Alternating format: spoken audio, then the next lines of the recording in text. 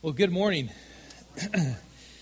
It's certainly good to be here. This morning we'll be continuing our study in the Gospel of Matthew. We'll be covering part 2 of chapter 7. And just as Jake was talking about the Mexico missions trip, which is coming up October 13th through the 15th, we do have these tickets, and it's all by donation. There's no suggested donation. Sometimes, that's placed on the tickets, but we decided not to do that. Just because whatever it is that the Lord lays on your heart, that's exactly what, should be given. And nothing more, nothing less. And so God loves a cheerful giver. And so we give not out of compulsion, but because we know that it's something that the Lord is working in and through. And so I'm really looking forward to not only continuing to pray for the team that's going down to Mexico, but also to pray for them as they're there and hear what it is that the Lord does through them on that weekend. So again, purchase your tickets today, and next Sunday we will enjoy some nice taco plates. Anybody not like taco plates? I need to pray for you. So. All right. So we are again in the Gospel of Matthew. We are in Matthew chapter 7, and we'll be covering verses 12 through 23, so from verse 12 all the way through, basically several sections that are very critical to the teaching of the Lord. He's coming to a close as far as the Sermon on the Mount, and it's just amazing. If you think about the whole situation, the scene, how it is that he's sitting down and his disciples have come to him, they're all gathered around and they're listening to him teach. Now, the title of this morning's message is Enter by the Narrow and Discern the Wolves. So, enter by the narrow and discern the wolves. I was thinking about this, the fact and the truth of the matter is that the Lord sees all things. He's always in all places at all times, and He's all powerful. So we go to Him with everything. And growing up, I used to spend at least a couple of weeks out of the summer with my grandfather in Santa Barbara. And I remember the last time that I went with my cousin, and we spent a couple weeks there. And growing up, I used to, I still do, I guess I'm still growing up. I like animals, and so it was like all kinds of animals. And one of the types of animals that I like are snakes. Any of you like snakes? Ew. Right? Most of you would say that. My dad would say that. But my grandfather would always tell me to catch and release. So catch them and then let them go. But on this one occasion, it's hard for me to do that. Right? I want to grab them and keep them and feed them and care for them. And so I found this huge snake. It was a gopher snake. Beautiful snake. And so I had to catch it. It was just me and my cousin that were out there. We were taking a walk. And I found the snake and I caught it. And I'm telling you, it was probably like at least 6 feet long. It was just a huge one. And if you know snakes, that's big for a gopher snake. So I took it back to his house. I found something to put him in. And I kept him for the time that we were there. And then I found a jar that he could fit into. And he made it in there. And I screwed the top on. If you've ever seen like a jar completely filled, that was it with this snake. A 6-foot snake in a jar about that big. It was pretty amazing. I was very proud of him. And I put him into my suitcase because I was taking him home. Now, at this point, my grandfather did not know a thing, right? And we were both, me and my cousin, we were afraid that he was going to find out. He was going to make me, take it and let it go. Like, no, you can't do that, right? He's going to Riverside. He's not staying in Santa Barbara. So he took us to the Greyhound bus terminal because that's the way we were going home. And I was still afraid. I was sitting there in the seat looking at him. And as my grandfather waved at us as we were leaving, And it wasn't until we were like going and on the road and he was out of sight that I was like, oh, he didn't catch it. He didn't know a thing. Right? And then so we got home and I get this phone call. We get this phone call, my parents, and it's my grandfather. And he just wants to check and make sure that we made it home okay, that everything was good. And at that point, he asked my dad, I just want to know, did that snake make it home okay? I didn't know this conversation was going on between my father and my grandfather, right? Until my dad hung up the phone and he said, hey, the snake made it home safe and sound, and it was under my bed, right? And then my dad said, where's the snake? I'm like, what snake? Right? What are you talking about? And he said, the snake that you caught in Santa Barbara that you brought home. And I thought, it was one of those moments to where I thought, how? I hid it so well. I never saw him go into my room. I never saw him open up my suitcase. I never saw him look at any of that, right? But he knew. Somehow he knew. It was scary. It was really scary. And it made me think of, obviously, he did somehow find out. Maybe someone told him someone maybe saw me catch the snake and didn't put it back. I don't know what it was, but he found out. Here's the truth, though, is that the Lord knows everything about us. There's nothing that's hidden from His sight. Nothing at all. And even though we may think that things are hidden, that He doesn't know the depths of our hearts, He knows every single thing, and He's interested in all of those details of our lives. He's interested. Not to condemn us, but hopefully to convict us of our sins and then to bring us to that place of confession and asking the Lord to forgive us. That means we repent of that and we turn from our sins. It's for that purpose. Sometimes we can even come into church and feel like, immediately, okay, we're in the presence of some holy people. And it's like, no, we're working out our own situations just like you, every single one of us. There's none righteous, no, not one. And even in that, God wishes that none should perish, but that all should reach repentance. Come to that place where we just simply agree with God, ask Him for forgiveness, and continue to walk with Him. So He desires that. As Jesus is looking upon His disciples in this time to where He's teaching them, He's not looking at them with condemning eyes, not with a condemning heart, but with a heart full of compassion. He's telling them about this narrow gate, about the golden rule. He's warning them about false prophets and how it is that you would know if you yourself would not be known by Him. He's teaching them all of these things. And Jesus spoke with absolute perfect wisdom. What man has perverted, Jesus corrected and clarified the standard that was established from the very beginning of time.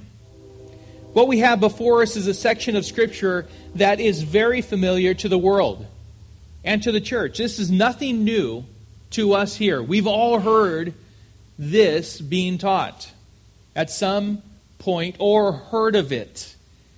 The golden rule is known by all. It's common knowledge. The narrow gate is often referenced to when presenting the gospel. The wolves in sheep's clothing. Who hasn't heard about that?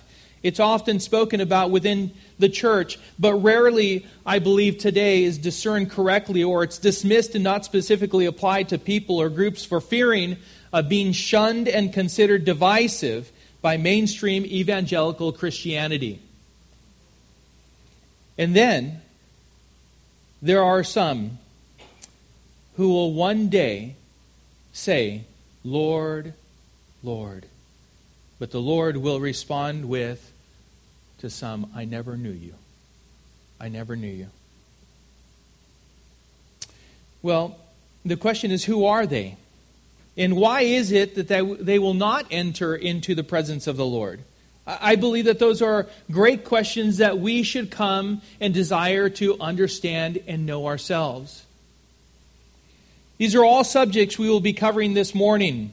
They are, I believe, important subjects that we need to clearly and fully understand.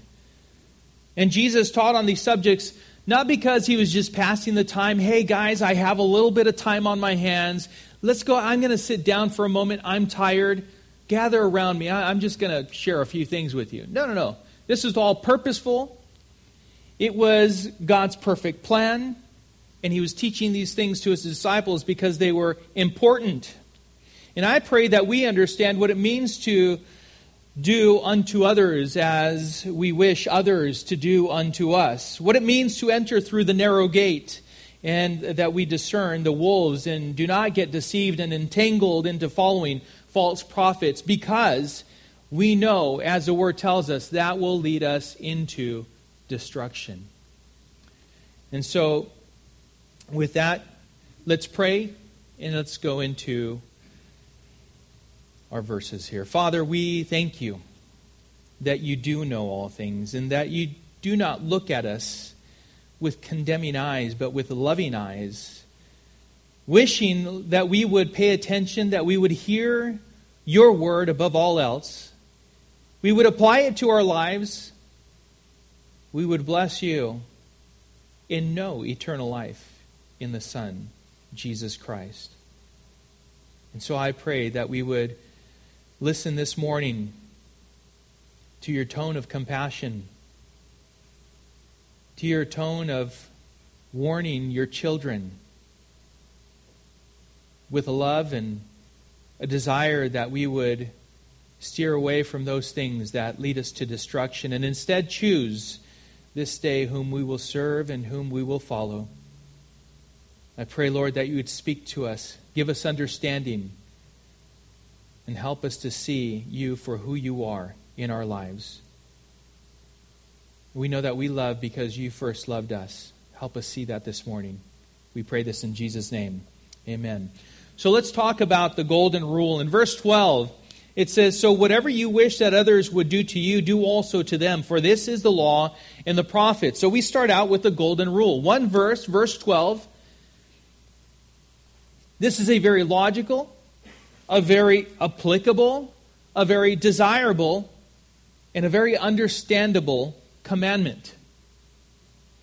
But when it's broken down and we are personally evaluated by it, we really find ourselves falling short of truly fulfilling it. So whatever you wish that others would do to you, do also to them. In AD 20, Rabbi Hillel was asked a question by a Gentile to summarize the law, and this was his response. Quote, "What is hateful to you, do not do to anyone else. This is the whole law. All the rest is commentary. Go and learn it." Well, that's the negative, right? Jesus brought the positive side of it, but this was the negative side. And was it the same thing that Jesus taught? Kind of on the surface, it looks like it, right? Turn with me to Matthew chapter 25. So hold your place there, and let's go to Matthew chapter 25. Verse 31 is where we're going to start, and I just want to read through.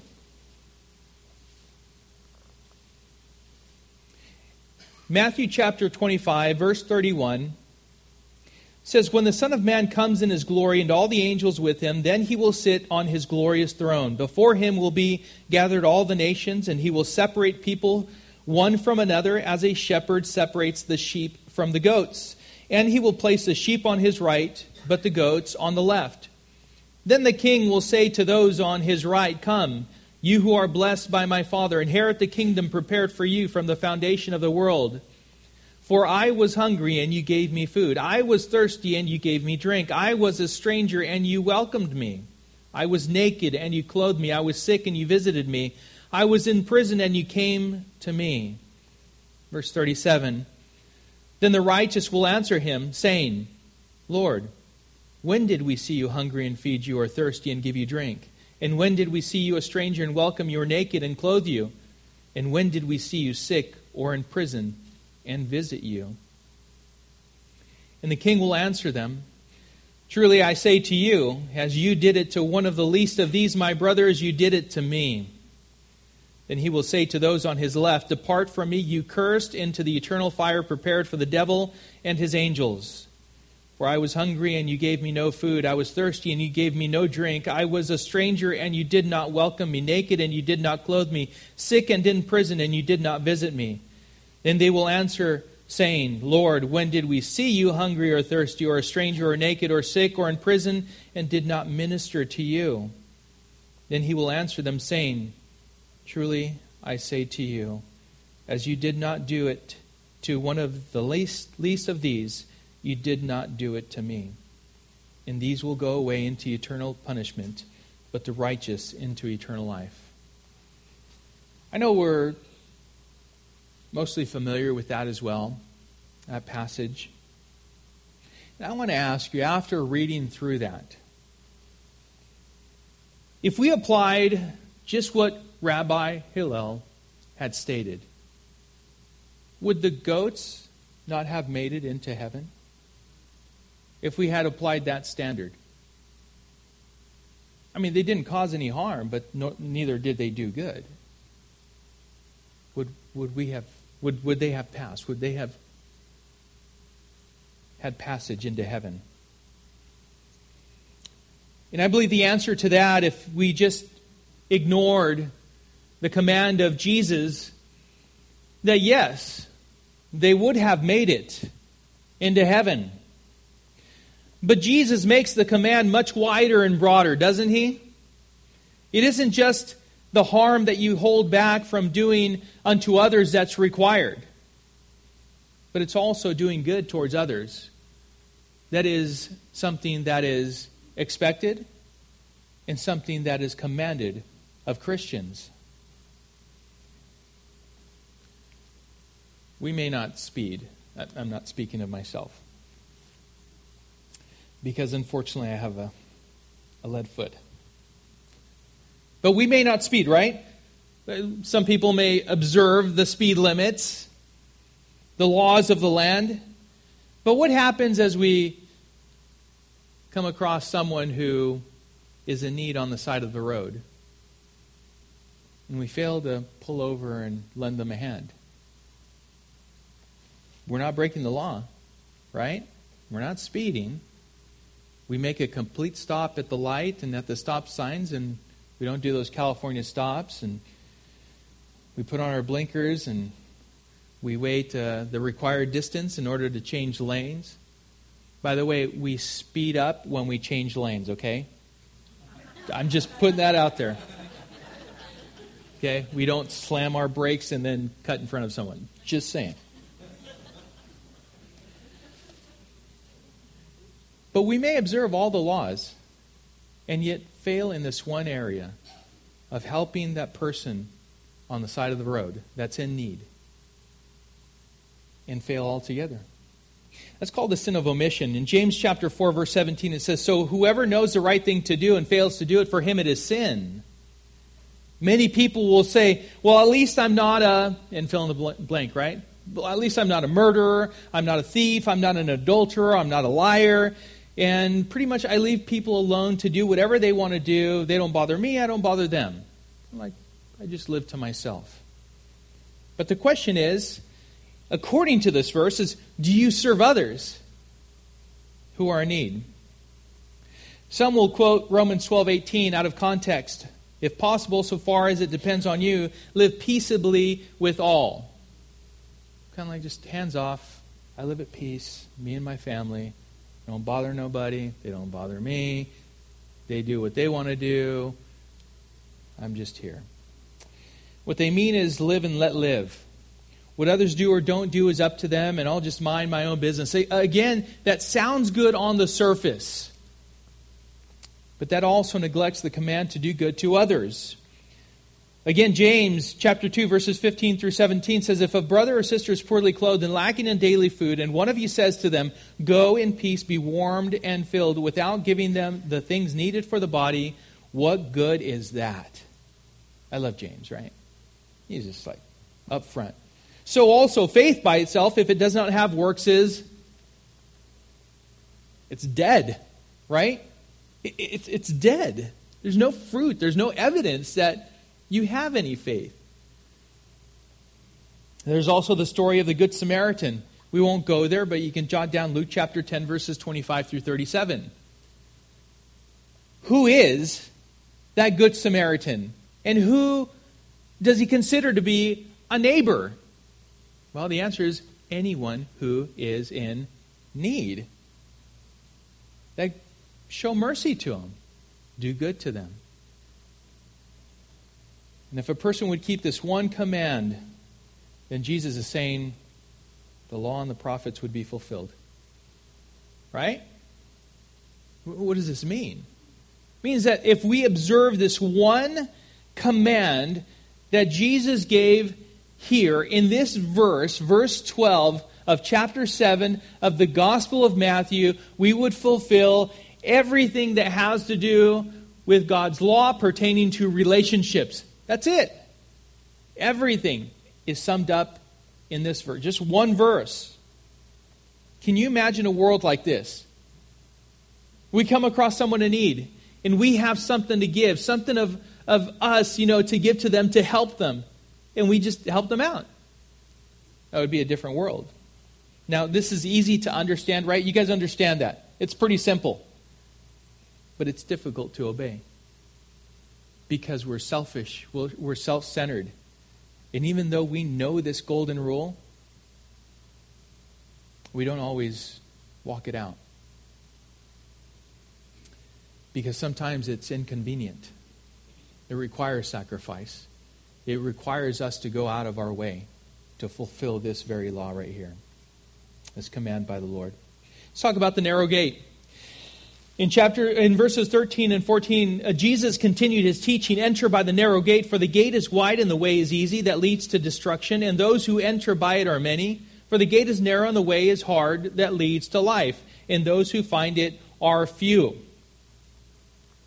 Now, personally, if you guys want to know how I study, sometimes I just draw pictures. I'm not an artist, so. It has one little gate, one big gate, and I just stuck in there different words that pertain to what Jesus taught here. Destruction, the path, one easy, one hard, many people in one lane, few in the other. And it just kind of gives me an idea, just like looking at it. I was thinking of words that would describe, phrases that would describe the wide gate and the easy path, and those who go through it are many. Things like path of least resistance came to mind. Go with the flow. To each their own. Live and let live. Don't buck the system. Tolerance. Majority rules. Compromise. As long as you're happy. As long as you're happy. Those things just came to mind. And Jesus was stating in a few words what he taught his disciples at other times with more specific words. The way of Christ is not a path that doesn't require thinking, seeking God's wisdom, growing, learning what's right and what's wrong. Learning what pleases God and what does not please God. How to serve others, how to truly worship God, as well as knowing opposition, discerning the faults, all of these things, on and on and on.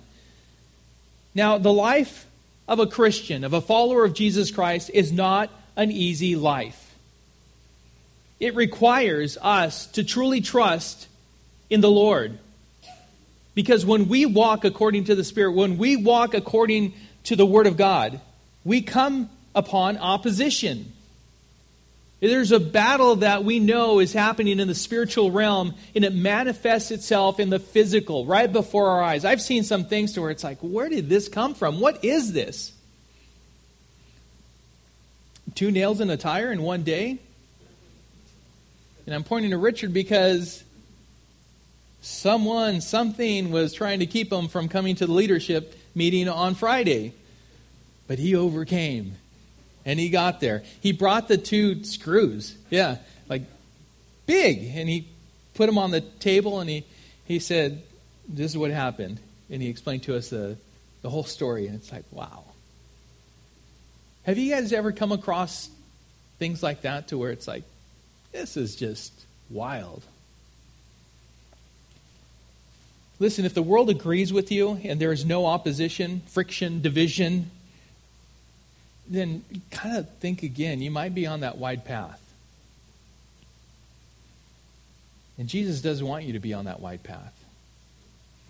John chapter 15, verses 18 through 21. If the world hates you, know that it has hated me. These are the specific times with more specific words that Jesus taught his disciples. If the world hates you, know that it has hated me before it hated you. If you were of the world would love you as its own. But because you are not of the world, but I chose you out of the world, therefore the world hates you. Remember the word that I said to you, a servant is not greater than its master. If they persecuted me, they will also persecute you. If they kept my word, they will also keep yours. But all these things they will do to you on account of my name, because they do not know him who sent me. In John chapter 16, verse 33, Jesus said, I have said these things to you, that in me you may have peace. In the world you will have tribulation. But take heart, I have overcome the world. More specifically, regarding Paul. In Acts chapter 9, verses 15 and 16, but the Lord said to him, go, for he is a chosen instrument of mine to carry my name before the Gentiles and kings and the children of Israel. For I will show him, that is Paul, how much he must suffer for the sake of my name. Paul knew beforehand. Can you imagine if the Lord would make you aware of all the suffering and things that you will endure for his name's sake beforehand? How many people would bow out of Christianity? It's like, hey, I didn't sign up for that. No thanks, but no thanks. Right? No, he doesn't give it to us all up front. The Apostle Paul was ready for that. I believe a lot of people today are not ready for that. We're so soft. We're, just put us in our safe room and give us teddy bears and tell us nice things. Man, this culture, what we're producing is sometimes pathetic. Christians ought to have spines, internal fortitude. We need to be built up in the Lord. We need to have this conviction just as Paul did. Because we need to be ready at the time that persecution does come to stand up in the truth, to be steadfast in Christ, and to continue to move forward and gain ground for the kingdom. The wide gate. Number one, it's easy, no resistance, widely accepted, and even encouraged. Secondly, it leads to destruction. This is the wide gate. Many find it and enter by it. There's a lot of people going through it. And it's easy, it's wide. The narrow gate. Well, it's hard. There's resistance, not accepted and encouraged by many, but it leads to life. And few find it and enter by it. In John chapter 10, verses 9 and 10, Jesus said, I am the door. What did he say? Church, I am the door. If anyone enters by me, no other way, by me, he will be saved and will go in and out and find pasture. The thief comes only to steal and kill and destroy. Destruction. That is the end result of going through the wide gate. I came that they may have life and have it abundantly. In John 14:6, Jesus said, I am the way and the truth and the life. No one comes to the Father except through me. Jesus came to save, to give life, and He is the way and the door. There is no other way. There is no other door. In John chapter 11, verses 25 and 26, Jesus said to her, I am the resurrection and the life. Whoever believes in me, though he die, yet shall he live. And everyone who believes in me shall never die. The question is, do you believe this? This is Jesus speaking to Martha before He raised Lazarus from the dead. And Jesus, on this hill, was telling His disciples, Pay attention. Come closer. Listen to what I'm telling you. Enter in through the narrow gate. Pay attention to what path you're on. Because there's only one gate, there's only one path that leads to eternal life. The other one leads to death and destruction, and he was warning them. So he's telling them, choose wisely and have full knowledge. Too many people have full knowledge and they're still just not there. I don't fully want to receive it. There's no full surrender.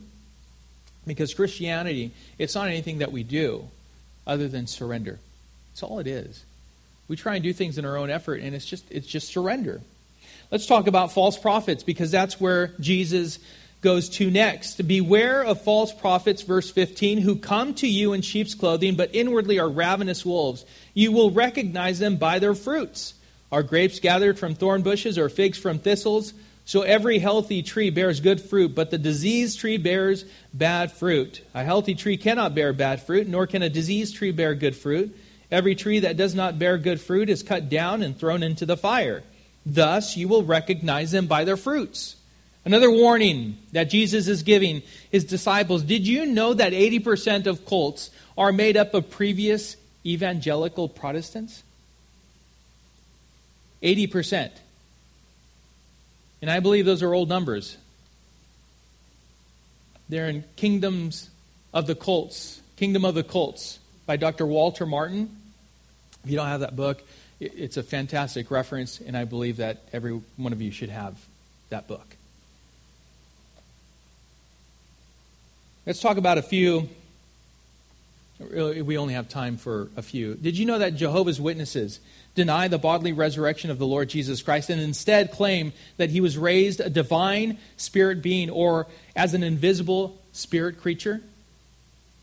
Did you know that Jehovah's Witnesses deny that the blood shed by Jesus on the cross was sufficient and complete atonement for the complete forgiveness of our sins?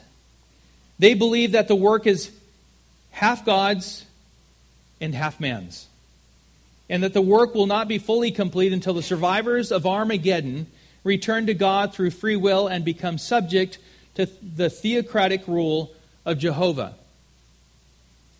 They believe that Jesus is a God. A God. And they believe that there is no hell, but only death and extinction. Read more. We don't have time for that. I'm just putting these out. Not all. Listen, I know it's been said, all roads lead to God, right? That's actually true. All men will. All roads do lead to God. Some for judgment, and they will be cast into the lake of fire. But others will have this judgment for those who have placed their trust in Jesus Christ. They'll be judged, and everything they thought, everything they spoke, everything they did will either endure the fire or it will not. It will be to our benefit, really, our treasure that we would cast before the Lord and worship him with that, or not, but not to condemnation. Did you know that Mormons believe that Jesus was the firstborn of God the Father and Lucifer was his brother? Did you guys know that? Maybe you did. Did you know that Mormons believe that in the beginning the head of the gods called a council of gods to gather, and they came up with a plan to create the world and people in it? These are all teachings by Joseph Smith. It's well documented. It's all written out. There's references to all of this. Did you know that Mormons believe that God was once as we are now and is simply an exalted man? These, again, are all teachings of Joseph Smith, and they can all be looked up. There's something I just recently put on my Facebook page, and it was this video about what everyone should know, all Christians should know when a Mormon comes to their door. I'd never seen this particular woman comment on anything that I post, nothing at all. And all of a sudden, it's like, boom, I don't even remember what she said. But she was obviously highly offended, and apparently she was a Mormon. But those things were not truth. It was the truth. It was just, it's not universal salvation. It's not, the Lord never told us to be tolerant of everything. In fact, if we read what we're going through today, there's actually a lack of tolerance. We need to be aware of these things. There are people who teach and lead us down a path of destruction. We need to be aware of these things and not join with them, not be in company with them. And I'm just pointing out a couple things here, a couple cults that take you down that path of destruction. But there are more subtle and dangerous and ravenous wolves dressed in sheep's clothing among us. They may even think that they are sheep. But give them time, their fruit will be evident. They separate unto themselves. Their fruit is destructive to the church because it's bad. I've seen them. They come in and out of churches, and their trail is one of destruction, always coming in like as if they're good and seeking to fellowship and be a part of the church, only to leave at some point because of a silly issue and make others discontent and actually take them with them. I see that. Been in ministry long enough, and it happens over and over. Don't be fooled. Be sound in your understanding of Scripture. Know the truth. Stand in it. By the way, ravenous means extremely hungry. Insatiable appetite, looking to devour and fill themselves. Pay attention to their manner of living. Is it righteous? Is there humility? Is there faithfulness evident in the way they live? Pay attention to what they teach. Is it truly God-centered or out of context? Or is it man-centered? Does it neglect the whole counsel of God for fear of offending man? Does it serve to only tickle the ears and serve up what sounds good? There's a lot of stuff that sounds good, but you need to know the truth in order to identify the false. Pay attention to the people around them. Are they simply enjoying themselves because they are being entertained, or they are growing in, or are they growing in Jesus, maturing, genuinely being challenged, sharpened, and even held accountable? There's always a red flag when someone will refuse to be held accountable. Did you know that the Jehovah's Witness, if you challenge any of their leadership, they will put you out? They'll put you out. Do not challenge anything that the JWs teach. Nothing. You can challenge me. You can challenge any of the leadership here. And we will always go back to the Word and we will take a look at it together. You can. But we need to make sure that we understand one thing, and that is that the Word of God is our authority. Whatever He says in proper context is exactly where we'll land. If we're wrong, fine, we're wrong. And we will correct, and we will go down that path. Now, Paul learned Jesus' lesson well. In Acts chapter 20, verses 28 through 30, he says to the Ephesians, "Pay careful attention to yourselves and to all the flock in which the Holy Spirit has made you overseers, to care for the church of God, which He obtained with His own blood. I know that after my departure, fierce wolves will come in among you, not sparing the flock, and from among your own selves will arise men speaking twisted things to draw away the disciples after them." He was warning them, the elders of the church in Ephesus. He was warning them. Now, notice a few things here. Not only are we to inspect the life fruit of a pastor, a teacher, but also a fellow Christian to know if it's good or bad. We're not judging them to condemnation, but we certainly should keep our eyes open and see, observe, what's the fruit? What is there? Because we certainly don't want to become entangled. We want to encourage and we want to build each other up. But we do not want to be entangled with a false believer. We want to lead them. Is it good or bad fruit? But also, here's one thing that Jesus said. Is there any fruit at all? Good or bad? There's nothing on that tree. Like nothing there. I don't know. I can't tell you. Even the tree that may be a good tree but is not bearing anything is good for the fire, is what Jesus said. Not my words. Jesus taught this because it's not producing what it should be producing.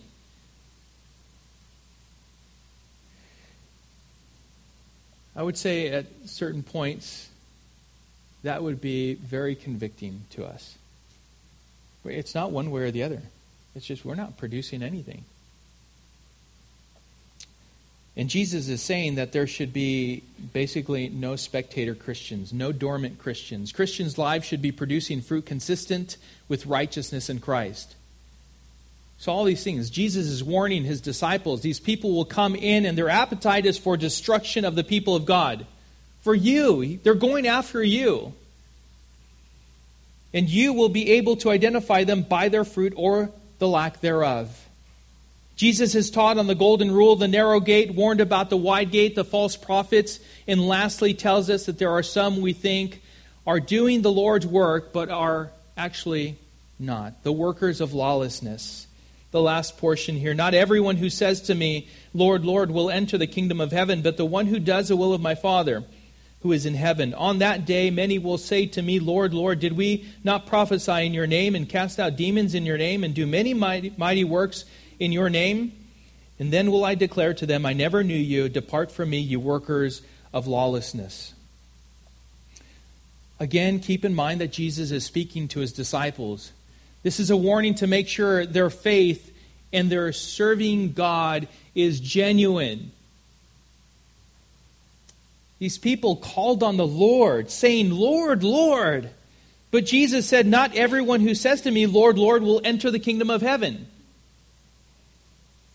Sounding like a Christian doesn't get you into heaven. Once you know the lingo, you learn the lingo, it's called Christianese, that won't do it. Someone tells you something at work and you say, amen, praise the Lord. Like, that won't get you into heaven.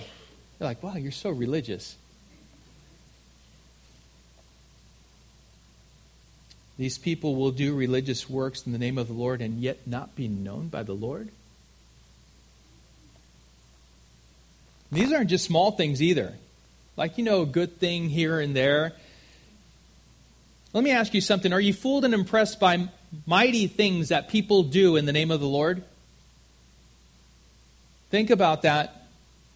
You see them and take them at face value. You're clapping along with the thousands, tens of thousands of other Christians. Why? Because you just see them, like on the surface. That's awesome. You must be absolutely holy and righteous, and you are so good, and I'm going to follow you. I'm going to believe everything you say. Careful. Careful with that. Because apparently that's not the litmus test of salvation. Christian works doesn't get you into heaven. Jesus said, and then I will declare to them, I never knew you. Depart from me, you workers of lawlessness. That day speaks of a day of judgment, or the day of judgment. Jesus, by the way, is the judge, is what we see here. On that day, many will say to me, verse 22. And in verse 23, he says, and then I will declare to them. He is the judge. What's amazing is, let's just return to the scene. Who is sitting before the disciples but the one who is a suffering servant who has come to die for them and is telling them the one who sits before you and is teaching these things to you is also going to be on that day your judge.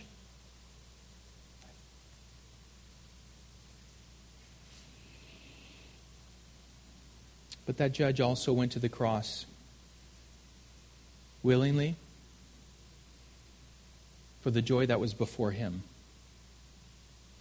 the very people who would deny him and reject him. The very people who were his enemies at the time. For God demonstrated his love toward us, and that while we were still sinners, Christ died for us. In the end, miracles is what we see here. Mighty works, they prove absolutely nothing. But the only thing that will count eternally is a genuine faith in Jesus Christ. Ephesians 2, 8 through 10 says, "For by grace you have been saved through faith. And this is not your own doing, it is the gift of God, not a result of works, so that no one may boast. For we are his workmanship, created in Christ Jesus for good works, which God prepared beforehand that we should walk in them." First comes salvation, grace, by grace through faith. It is a work that's already completed and finished on the cross for you and I. And what should be a consequence or a result of that? Our response is that we understand that we are God's workmanship. And our proper response is to live for him in his glory. Who is the one who will gain entrance to heaven? That's the question that we need to answer. And that is the one who does the will of my Father who's in heaven, as Jesus spoke. That's interesting because you would think that prophesying, casting out demons, and doing many mighty works would be the will of the Father. Wouldn't it be? The will of the Father is this. In John chapter 6, verse 40, "For this is the will of my Father, that everyone who looks on the Son and believes in him should have eternal life, and I will raise him up on the last day." These that Jesus referred to were not Christians who fell away and lost their salvation. Because Jesus said, "I never knew you. I never knew you." Not even at one moment did I know you as my own. Doing the will of the Father is simply to believe in the Son of God, Jesus. All else is a product of a new life and a relationship with Jesus Christ. Saved by grace through faith. It's fruit that matches salvation. It's a life that is enduring because of who we are in Christ. It's a work that is our reasonable service, as it says in Romans chapter 12, verse 1. Our response to God of loving others and loving him is because he first loved us. So the question is, what about you? What about you? I pray that you're not living that double life. You know, one moment here, you're lifting up your hands and praising God and really just saying the right things to each other. "You good, bro?" "Yeah, I'm good, bro." "How's your week?" "I was good, you know." Just saying the right things, going back and forth. But living differently outside of the church. Treating your spouse in a way that would shame the Lord. Saying you love Jesus and even doing things that you believe would please him sometimes. And at the same time living for the flesh, for the world, doing things, saying things, thinking things that break God's heart. Know that the Lord is not slow to fulfill his promises. Some count slowness, but is patient toward you, not wishing that any should perish, but that all should reach repentance. It's that shifting. It's that 180. It's not like, okay, I'm going to do a 180 now, and then I'm going to do another 180. That's a 360, and that's not what God wants for us to do. It's a 180 and stay on that path. Running from sin and running toward the arms of the Lord. On that path, that narrow path. I know it's difficult. Brothers and sisters, I know it's difficult. But with God, all things are possible. Those things that bring him glory. By the way, that verse is not for our own glory, it's for God's glory. Okay? I can do all things through Christ who strengthens me. All things are possible with God. It's not to line our pockets up. It's not so that we get that new, whatever, shiny thing. That great big thing. It's not for that. It's to glorify him. But we can walk this life out, which I know is difficult, to God's glory, because all things truly are possible with him. With him.